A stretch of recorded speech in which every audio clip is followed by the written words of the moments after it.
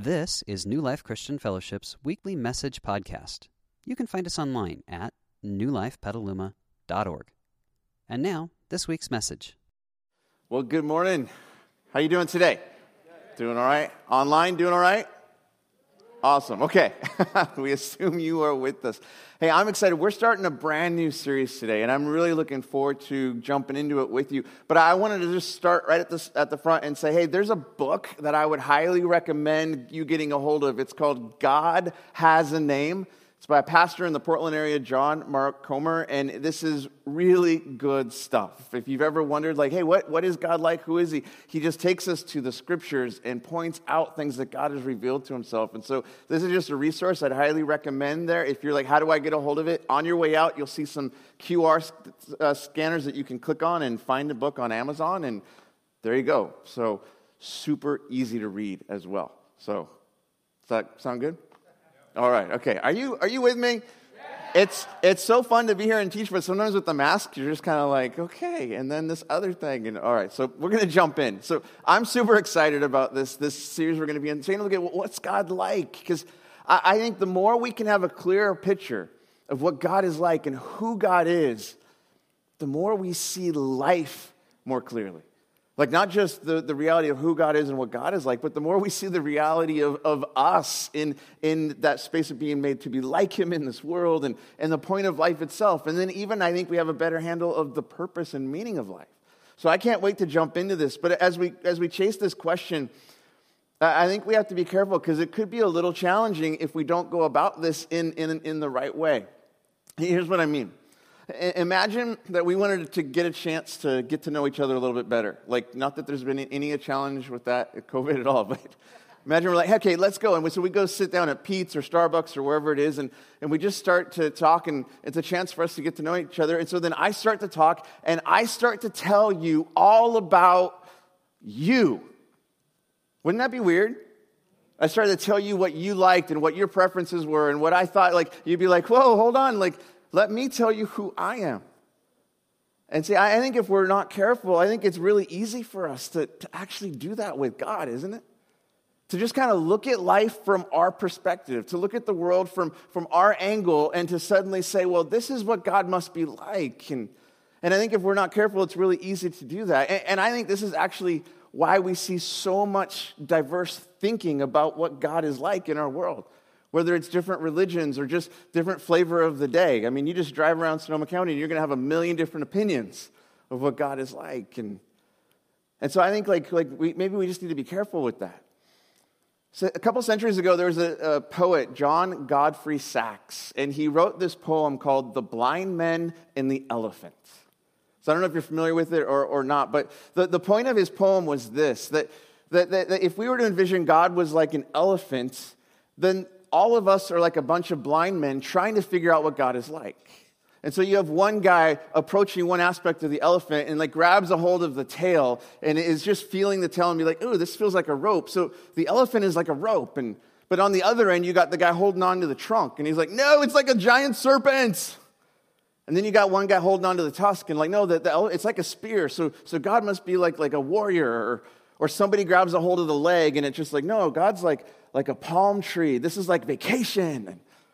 And so they have all these different thoughts and ideas about God, but because they're all blind, they don't see the big picture. They only see their one part, and then they start to argue and fight about what that's all about.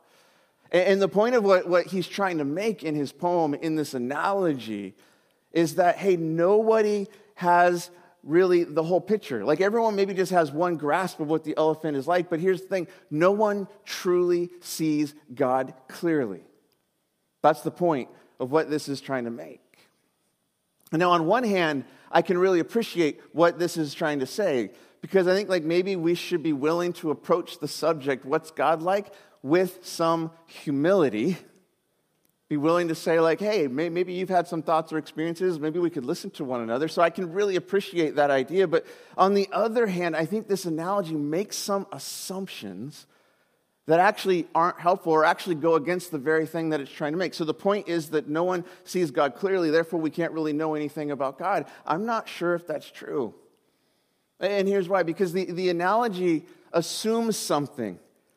it assumes that there is an actual truth behind the stumblings of everyone trying to figure out what the elephant is like. The analogy assumes that there is someone who sees clearly enough to say, no, it's an elephant. There's an outside observer that has the picture. And I think as I'm chasing this question, I would like to know who that person is who sees things clearly, because if they see more clearly than me, I want to listen to who they are. That's the person I would love to discover. It kind of just begs the question, who is this person that actually has the truth of the picture? I would like to learn from them, please. But something else that it assumes about this analogy, that hey, no one actually sees God clearly. No one can really know who God or what God is like. Again, I'm not sure that's true, because I can think of one person who knows what God is like. God. Like maybe God has some opinions about himself. Maybe God has some thoughts about himself. So what if instead of us trying to tell each other what the elephant is like? Like what if instead of us trying to tell each other what God is like? What if instead of us trying to tell God what God is like, we let God tell us what God's like? Like what if we actually chose to let God self-identify? And then we choose to listen to what he has to say about what he's like. Wouldn't that be interesting? And so we're going to chase after this together in this series that we're going to go over for the next few weeks. And when you come to the writings of this book, the scriptures we have in this collection of books that we call the Bible, we discover some interesting things. One of the things that we see is that there's this attempt by God to reveal himself to the human race. He's trying to identify who he is, and we discover that God has spoken. He's not silent. He's not like a Bette Midler God watching us from a distance. He's actively involved. Young people, you don't know who that is. Just look it up on Spotify later.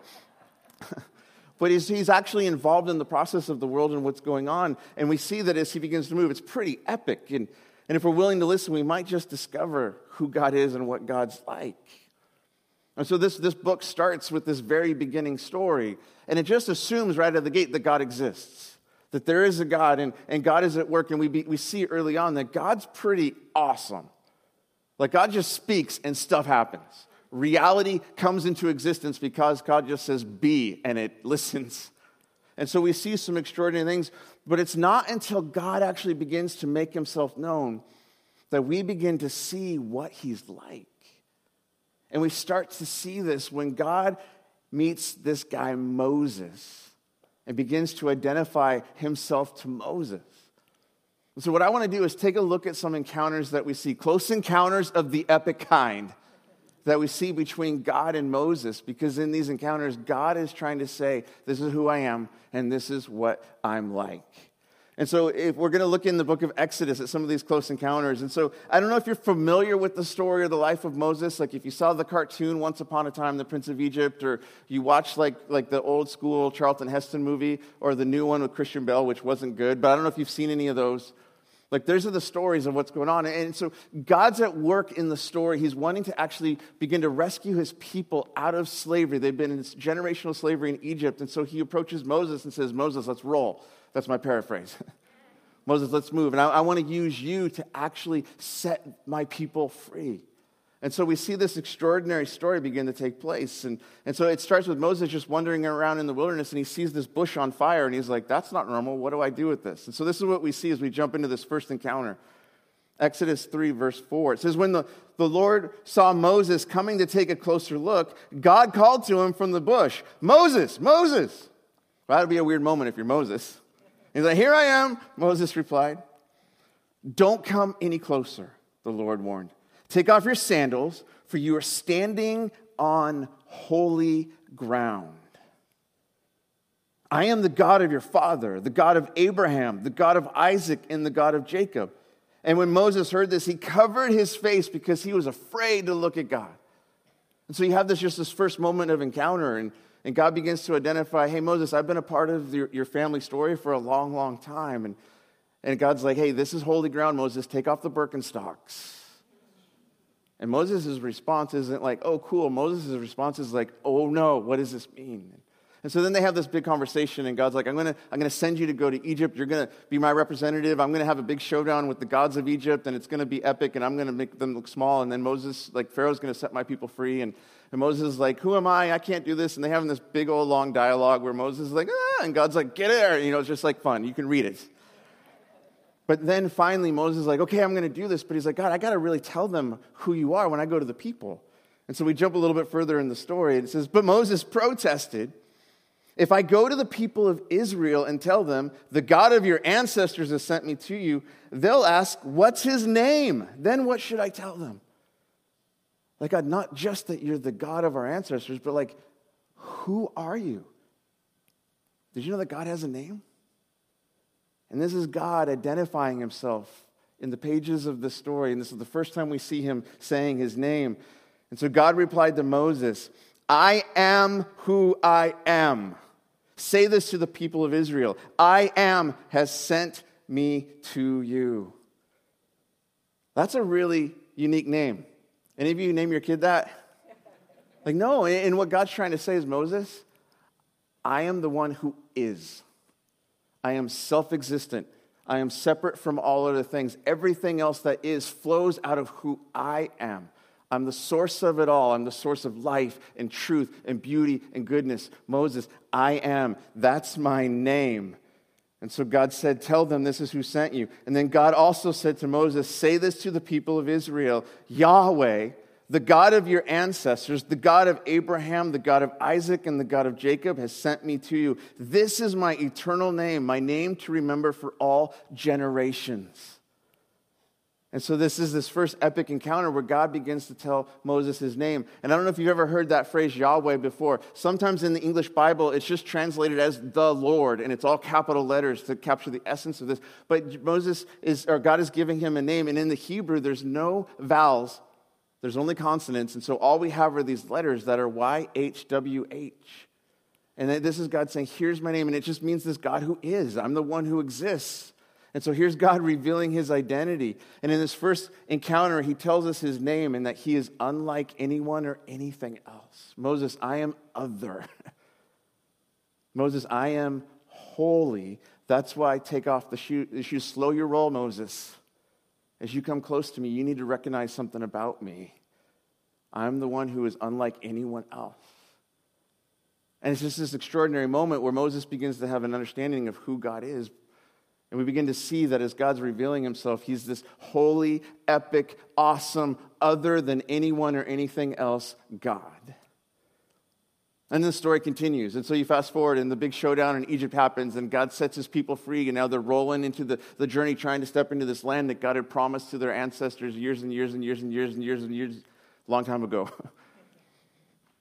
And there's a lot of things that happen. It's a messy story, and the people don't always trust God, and it doesn't always go well, and he gives them these 10 commandments to represent, here's how we're going to work together, and then Moses breaks the commandments because he gets mad at the people. It's like us, family dysfunction, that's them.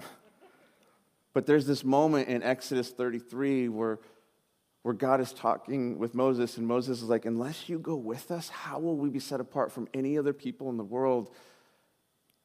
And Moses says to God, God, show me your glory.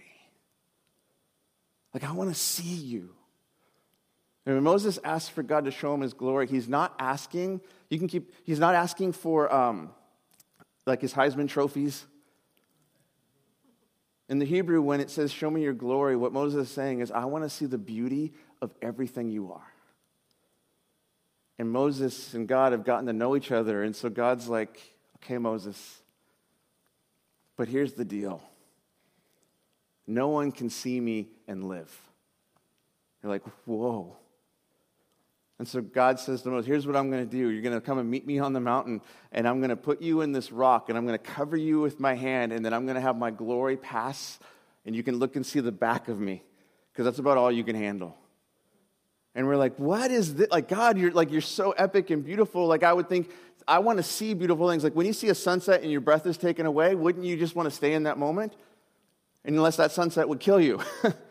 And we're like, what is going on right here? And the reason that this is going on is that God's glory, his otherness, his holiness is too great for us to experience as we are.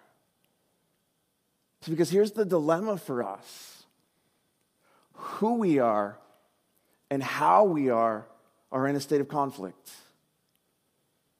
Because what we're told is that God created us in his image. He created us to be like him so that we would know him and walk with him, that we would see him in all his beauty and wonder and splendor, and then we would be like him in this world, so we would reflect his glory in this world to one another, that we were created for this moment of beauty, and that would be our greatest joy in life, would be to know God and be in relationship with him and reflect him. But the story went south real fast, if you know the beginning story, because the first parents, they did not trust God. They made a fateful decision to walk away from God, to do the one thing God said not to do. And God said, if you do this one thing, you'll experience death, and I didn't create this for you. I don't want this for you. And they went their own way, and in that moment, something broke in us as a race. And now we all walk in the reality of that brokenness. So who we are, who we were created to be, but how we find ourselves in this world are in conflict. And we're in a world of hurt if we're left to our own. There's something in us that's broken as a human race, which means we all need serious help if we're going to reclaim our identity as human beings, if we're going to become the people we were created to be. Which is why we're really big about Jesus here.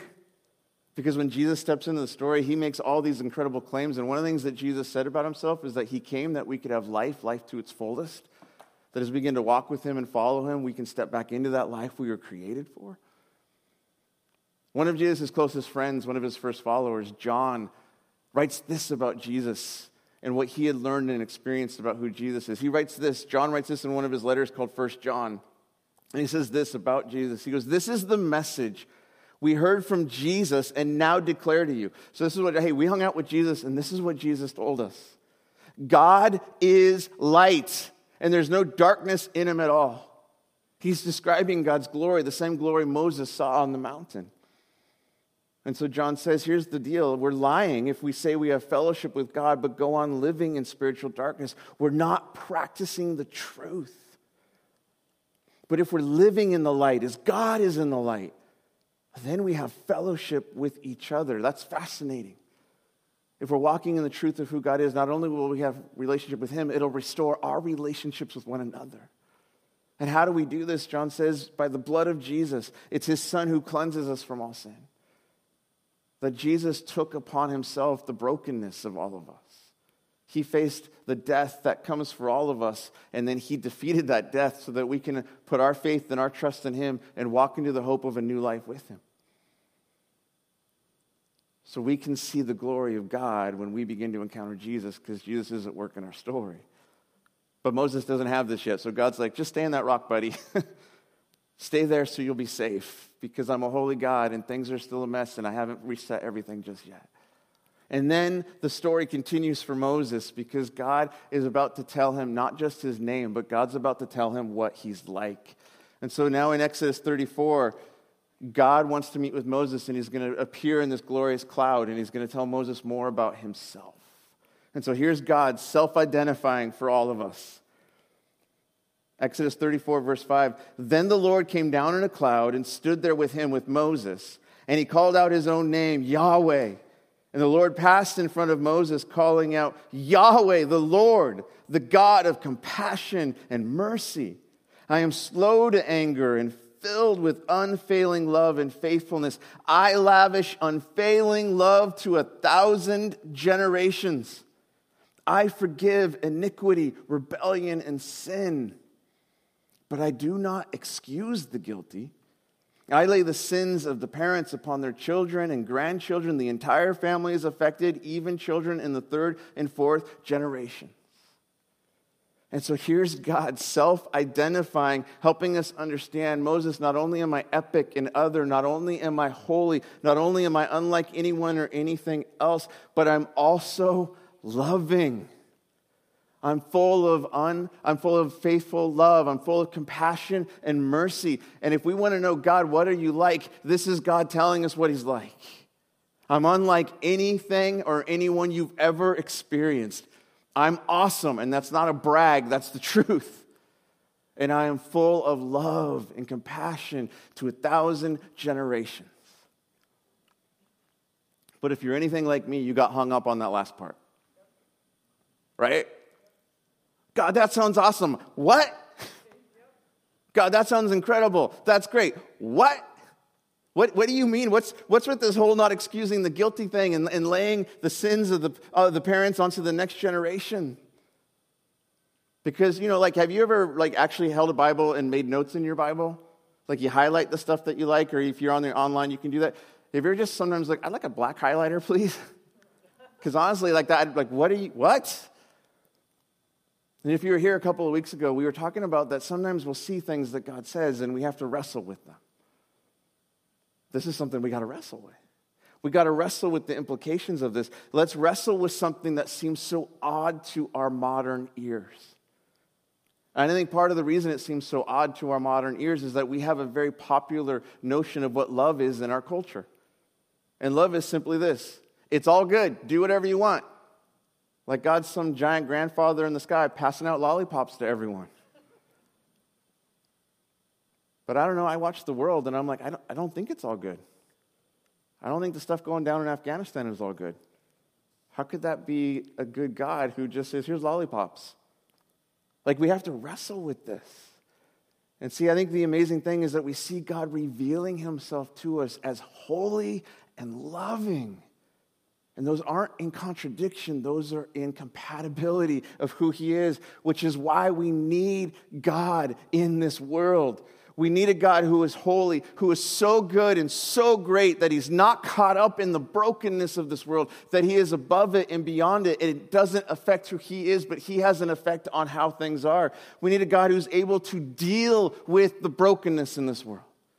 A God who can deal with the injustices, a God who can deal with the wrong, a God who can deal with the evil and things that we see in life all around us. I mean, have you ever just seen something that was so wrong and you're like, God, fix it? And yet if I want God to fix the brokenness in the world, guess what that also means for me? Oh God, you got to also deal with the brokenness of me. Yeah, slow your roll. You're on holy ground. But we also need a God who is loving, a God who meets us in our brokenness and can begin to do a work in our story and lead us out of that brokenness into something really good, to somehow bring us back from this death we're all walking into and bring us back into the hope of a new life with him. So as we wrestle with this, this is why we need a God who is holy and loving. So first of all, let's make sure that we don't get thrown off by a disproportionate thing of what God just said. Even if we could never understand what God's talking about when he says, I put the sin of the parents onto the third and fourth generation. Do you remember the part he just said before that? Unfailing to how many generations? My love to how many? Thousands. So even if I don't understand that, I'm going to lean into the proportion. 1,000 far outweighs 3 to 4. But I don't think it's as hard to grab a hold of as we often might think as we look at what God's saying here. Because I think if we're honest, we've all felt the reality of what God is talking about. And have you ever felt the effects of the choices that the generations that preceded us have made? How many of you have parents that have flaws? Yeah, right? If they're in the room, I know it's an awkward question. You can just kind of go like, I'm with you. Man, remember that when you were a kid and you suddenly realized that mom and dad don't have it all put together? That's kind of a devastating day. And as a parent, I remember the day when my kids realized I don't have it all put together. Oh.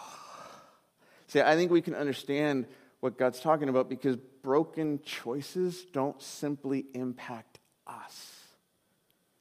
They impact the world around us and the people around us. There are issues in my life that are my issues because I've stepped into them and I've embraced them, but they were already there before I came into the world because they were issues in my parents' life. I know there's things that I struggle with as a man because I've seen my father struggle with those things as a man, and as I've understood the story of my grandfather, I know my grandfather struggled with those things, and I'm sure it goes back beyond him. I mean, have you ever just wrestled with an addiction in your life, and you're like, why do I just gravitate towards this thing? Maybe it's because you're not the first one in your family line. And see, I think we understand what God is saying here. He's not saying, I am punishing. He's saying the reality of sin is so pervasive that it will continue on into the generations that follow. But here's the deal. I'm a loving God. I'm a faithful God. I can do a work in the story. I think what God is looking for in the generations is for one generation to stand up in their family line and say, it ends with me. It will break with me. I'm going to step into the faithful love of God and ask him to do a work in my story so that my generations are changed forever. See, that's the hope of what God's talking about here when we see this idea of who he is, that we can go to him and we can ask for his help. We can ask for his compassion and his mercy and his forgiveness. And a God who is holy and loving says, let's get to work. I love how John Mark Comer captures this in his book. Again, this is the one that I'm recommending that you get a hold of. It's so good. He says this about this whole idea. He says, the hope of to the third and fourth is that we don't have to repeat the mistakes of our parents and grandparents and great-grandparents. We can get off the hamster wheel, reclaim our humanity. We don't have to stay stuck. If you're living under the shadow of generational sin, you live in terror that you'll grow up to be like your father or mother. Remember that moment when you were maybe talking to your kids, you were talking to someone, and you're like, I sound just like them. Listen, what was true of your parents doesn't have to be true of you. You can change the trajectory of your family line here, now, with Jesus. You can bring your sin to Jesus, repent, and watch the handcuffs fall off your wrists and clang to the floor. What hope we have because of who God is and how God wants to work in our story. So how do we encounter this God? Like in Moses' day, he went up to the mountain to find God, to spend time with him. But not everyone got to do that. That was just something that was cool for Moses. What hope do we have that we can encounter this God who is so epic, so amazing, so full of unfailing love for us? We have every hope that we can encounter this God because this God doesn't stay on the mountain. This God came to be with us. His name is Jesus. He's the game changer. He's the transformer. He's the one who changes our story. I love what his first followers recognized about him. So again, his friend John, he writes this about Jesus. In John's account of the life of Jesus, this is what he says in John 1:14. He says, so the Word, he's talking about Jesus, the Word became human and made his home among us. He was full of unfailing love and faithfulness. Who does that sound like? God. And here's Jesus full of unfailing love and faithfulness. And John says, we have seen his glory, the glory of the Father's one and only Son. See, Moses had to climb the mountain to encounter God. But in Jesus, we realize that God has come to be with us and to be for us. I love what Jesus prays in John 17 about this whole idea. He's talking to the Father about his followers and what he's come to do. And so in John 17, 25 through 26, Jesus says this, O righteous Father, the world doesn't know you, but I do. And these disciples know you sent me.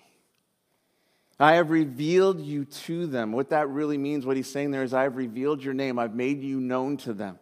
And I will continue to do so. Then your love for me will be in them, and I will be in them. See, that's the hope, that the love of God can be at work in our stories as we begin to step into new life with Jesus. And see, when we encounter Jesus, we discover the one who reveals God to us. It's through Jesus that we see the elephant. It's through Jesus that we see God for who God really is. And not only is Jesus God with us, he's God at work in us. See, I've revealed them to you, he said. I will continue to do so. Then your love for me will be in them, and I will be with them. See, with Jesus, not only do we encounter God, but we can step into this relationship with him where we now begin to be transformed by God. And see, that's the hope that we can have. So can you see why I'm kind of excited about this? Because when you begin to see God more clearly, you begin to see all of life more clearly.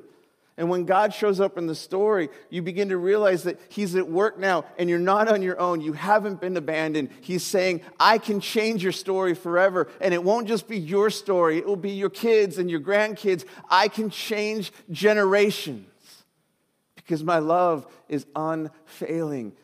My love is faithful to 1,000 generations. So how do you respond to that? How do you respond when you begin to encounter God showing up in your story? How do you respond when Jesus is tapping you on the shoulder and saying, I've got life for you? You know how Moses responds when God says all this incredible, epic stuff about his name? Exodus 34:8. You know what Moses does? And Moses fell flat on his face and worshiped God. Because when you see the glory and wonder and awe of who God is, and you realize that He is for you, the only thing that makes sense is to say, I'm yours. I'm in. Whatever you want to do with my story, here I am. Whatever you have for me, I want all of it. Show me your glory. Show me who you are. Show me your name so I know who I can become because of you in my life. And so let's do this right now. Let's go into this time and not just sing a song, but let's worship. Let's thank God for who He is and what He's done in our life, what He's doing in our story still. So let's stand and sing. Let's stand and worship. And so, Father, here we come. We come to you as we are, knowing that you can change the story. We come to you because we know that you are holy and good, and we know that you are loving, and we can find life in you. And so we step into this moment, confidence in your love for us, your love that is for the generations, 1,000 generations. So we come into this place asking that you would have your way. Amen. We hope you enjoyed this week's message.